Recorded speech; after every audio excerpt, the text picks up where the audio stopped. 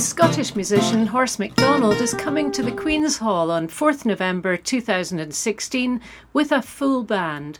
We spoke to her ahead of the gig to find out what she's been up to recently. I was at the Pink News Awards in London at Speaker's House at Westminster with a few other people. It sort of celebrates LGBT people that do lots of great things for other people. It's kind of mostly political awards, so it was really great to be invited. It was Pink News that do this every year. I saw you had a photograph there with David Mundell.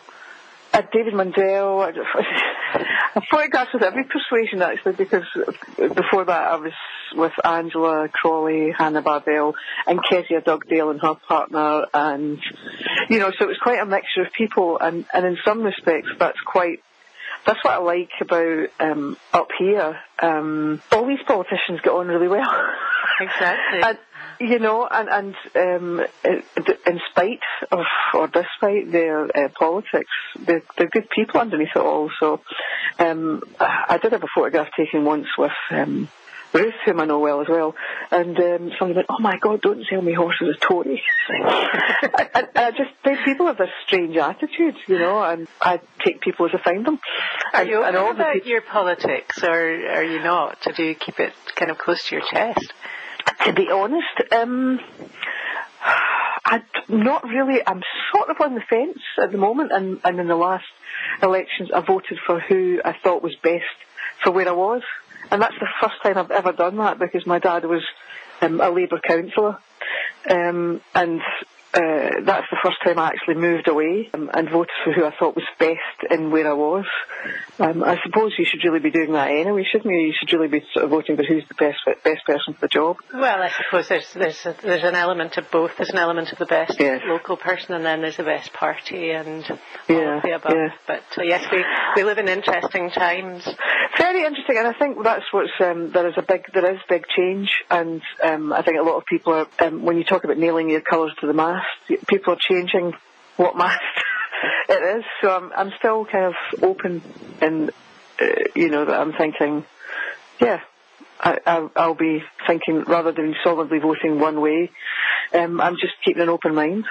So far from being a political ambassador, you are, however, very much seen as a gay ambassador, I suppose you might like to call it. You got hitched to your partner. I think you're just in a civil partnership, is that right? We're in a CP, and we have been since since 2013. And I don't know, it's the timing of everything. We I always call it married anyway, because that day was our day. It felt like that was the day, that we got married, and to do anything else seems a bit strange, because that was the day. But it's a paperwork exercise when we've got a bit of time. I'm going upgrade, get the full works. Yeah, I mean, people are, why don't you? People approach us and say, why don't you be the first ones? And I thought, well, actually, no, that's not the whole point of it. To be honest, it's doing it because you want to do it, and when it's the right timing for you, etc. And because we were approached to go and do it or attach lots of other things to the day, but no. We also I did it in New Lanark, the hotel there, because my dad had a lot of connections with it, and but also my upbringing in that town. I had some bad experiences, good, but some some bad stuff. So it was nice to go back and go, well, here I am. Yes, and, which was nice. Make of it what you will. The interesting thing about me, I suppose, is that I'm probably the least contentious person you'll ever meet, but because of sexuality, being a female maybe in the music industry, that I've had a lot of hurdles, excuse the pun, with the name horse. I've had a few hurdles to get over. But and also I just like to take people as I find them, and I hope that happens when I meet other people too. But I suppose, having some fairly prominent people in the limelight, and particularly in politics in Scotland, it can only do the LGBT movement, if we want to still call it that, some good. And perhaps eventually we'll get to the point where people will accept everyone for everyone else's sake. I think you do need. I've never knocked my head above the parapet. I've never not been in, and I suppose being quite androgynous growing up, I was fairly obviously not, same as some of the other girls, but... no Philly dresses then? No, not from the age of 7, I think, but you do have to have people like, but it takes a bit of bravery and courage, and I don't blame anyone who hasn't been out and they've come out latterly, but we do have a great set of politicians up here, really good, and in fact, what I think one of the statistics I heard was that Scotland had the greatest percentage of LGBT members in Parliament and representing Scotland in the whole world. Yeah, I think that could well be now. I think. Yeah, it's massive. It's a massive percentage. But what's the thing about that is I think most people don't look upon those candidates as different. They're there because they're good. We then managed to turn the conversation towards music and the upcoming concert on Friday at the Queen's Hall. I'm actually, because I did the festival this year, I wasn't sure. I mean, every year I've been doing the Queen's Hall now as part of a tour, in winter tour, for years now. And it's just one of those events that I don't think I could miss out. It's just so, firstly, it's very popular, and secondly, we have such a lot of fun musically, and just being there is great. Again, like I say, I wasn't sure about doing the festival and doing the show at the Queen's Hall, but it's great. It's going really well, and I'm looking forward to it. And I literally go off to Australia 2 days later for some dates out there. So it was that thing, shall I do it, shall I not do it? But we're doing a handful of dates, and we always do around about this time of year anyhow. But I wouldn't miss Edinburgh because I absolutely love it. Great. And the festival shows seem to be a huge success for you. It seemed to really work.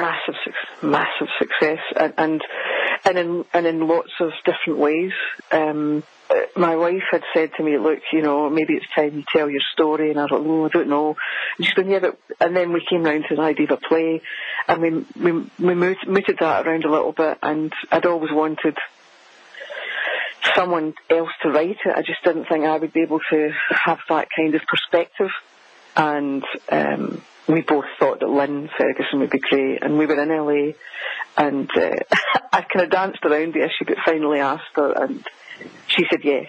And then Maggie Kinloch, who was one of the directors of the Conservatoire here in Glasgow, took up the cudgel, maybe, to do the directing, and it was a great team. It was well written, great team, and I think a big surprise for people, no more so than to me, book it myself, because I'd never acted before. And although it was about me, I had to relearn all of it. And I normally, when I perform, I have notes in front of me. I had 29 pages to learn for this show, and it was a big mountain. And I did it. I managed it. No fluffing then, no fluffing of your lines, of your own lines. Yes, I know. It was a strange thing, and I think we couldn't really say too much about the play because it would spoil some of the stories. So it was a bit of a sort of teaser. We didn't want to give anything away, so people were going, is she going to sing? What's it going to be? But I think I'd say 95% of it was, 96% of it was speech. And there's only one moment where I don't talk, and then there's a snippet from a couple of songs, and then there's the ultimate song at the end. Great. And what's interesting is as people were leaving, there was utter silence. They were very moved. People were very moved. But the thing is, it's my story, but it's also a lot of people's stories. It's about trying to find your voice. Yes. And that really hit home with people. And also my parents were present all the time in the shape of their chairs. So they weren't there, but their presence throughout my life was there, represented by the chairs. And I think people coming in and seeing that cosy thing with the two chairs identified with it dramatically, especially as the story unfolds. And it's just a simple message that if you can try and find your own voice, you're more powerful than following someone else's voice or being silent. and it is quite powerful. And even if it wasn't me, I think I would still be taken by the same message. Anyhow, it was very, very successful. I mean, we had 7 5-star reviews and 8 4-star reviews. It's not very, that you were very counting. No, I was. Well, I have to say, in all my experience as a musician, I've never had such accolades. That's great. And so it's a whole new thing. So now you're an actor as well, a singer. Well, let's just see what happens next. I mean, the play is touring next year. It's March, April, May, and we're covering all of Scotland, this first part, and that includes the Festival Theatre and the Tron. And it's all over, as far north as Inverness and Wick. I think we're going to Wick as well, Liverpool. So it's going to be quite a big thing for me, and Scotland hopefully. Yeah. But as to acting, again, I was immediately, Maggie said, well, do you think you'll do something else? And I thought, oh, no. I said, well, who else would it be? And she reeled off 3 or 4 characters, and I was like, okay. Now that I know how to learn the lines, perhaps I can. Well, I think every time I go to do it, I'll have the same feeling of being sick and worrying and all that stuff. But I think I've just such respect for actors since doing that. I had no idea how, not difficult, but what a journey you have to take, because you have to have it all physically in you as well. And I've been performing for over 30 years on the stage. I get nervous every time, yes, but not this journey. It was another dimension. So. Great. And so do you think there's any books in there? I mean, there's an awful lot of people commit their story to paperback or whatever, hardback first. Is that something you might do? Yes, definitely. That's going to happen. And that should be out in October next year. And you're writing that yourself? I'm probably going to write that with Lynn. Well, we shall look forward to that. And tell me, for next week at the Queen's Hall, are we going to hear something new, or are we going to hear just? I don't want to say the same old, because they're not. We love them. I do have a song called Same Old, Same Old. Well, what I've done is there will be a couple of new things in there, but I've also I've put these 3 shows, it's Dundee, Manchester, Edinburgh, and I've put these 3 shows into the Stonewall season. So Stonewall is the LGBT organisation that looks after people's rights and welfare, mainly within the workplace, and is involved in education. And Alana and I are role models in their latest magazine and booklet that goes into schools and workplaces. And they do Stonewall season, which is events happening all over the UK to just highlight bullying and different things like that. So I'm gearing the set a little bit towards material which has a message, which most of mine do, mind you, but there will be a little section within the set which is dedicated specifically to that, and I've added a couple of songs that people don't know that I do. I think I have got so many songs to choose from, I have no idea sometimes how I'm going to do the set.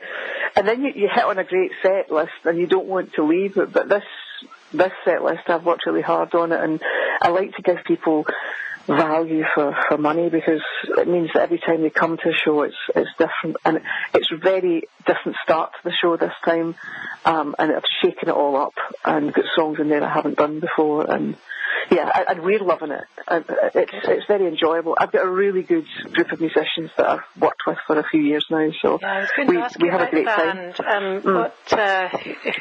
Who are they, and how many of them are there? It's my band, my usual band, which is Sampson or Andrew Sampson on drums, Gordon Turner guitars, Gemma Philby on keyboards, and Jen Clark on bass. It's the same group of musicians, and there's a real kind of chemistry, and they're very supportive of me, shall we say. It feels great on a stage when you feel quite relaxed with the people you work with. You can really just trust them. I know that sounds ridiculous, but you can just you're just part of this osmosis almost. It's a really great thing, and we all love it. We all get on really well. It was very strange to go back to music after spending all that time on my own on the stage acting, but we began rehearsals a couple of weeks ago, and it's just so enjoyable. But it's just different. I think it's just different. But I think what comes across to the audience from us from the stage is that this is something that we love doing, and they're the audience are a part of that. And I do spend a lot of time talking to the audience, and the band are like, oh God, here she goes again. But I think that's part of the show. It's not like we're ramming our music down your throats. It's like, come and join the party, come and be part of it. Mm-hmm. Yeah, I think if you go and listen to an artist or go see an artist who just doesn't really engage at all, well, you could be sitting at home in the luxury of your own living room listening to them. So you have to give something else, I suppose, at a live show. It's just really it is a two-way thing. If you want a great performance, if you look at the best performers, they do interact with their audiences, not dancing or, completely putting some technically clever show on. A lot of the best artists are the ones who communicate with the audience. Yeah. And that takes quite something to be able to give of yourself, and it takes time to learn that kind of ability.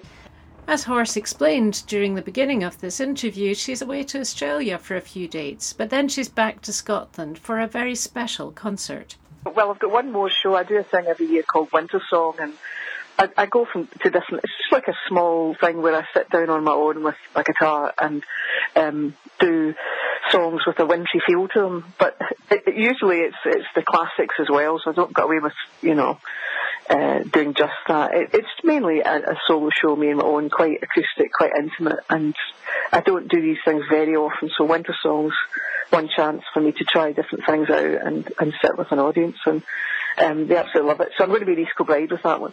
Thank you so much for speaking with us this morning. Wishing you lots of luck for a great show at the Queen's Hall next week. I'm sure the audience will very much enjoy it.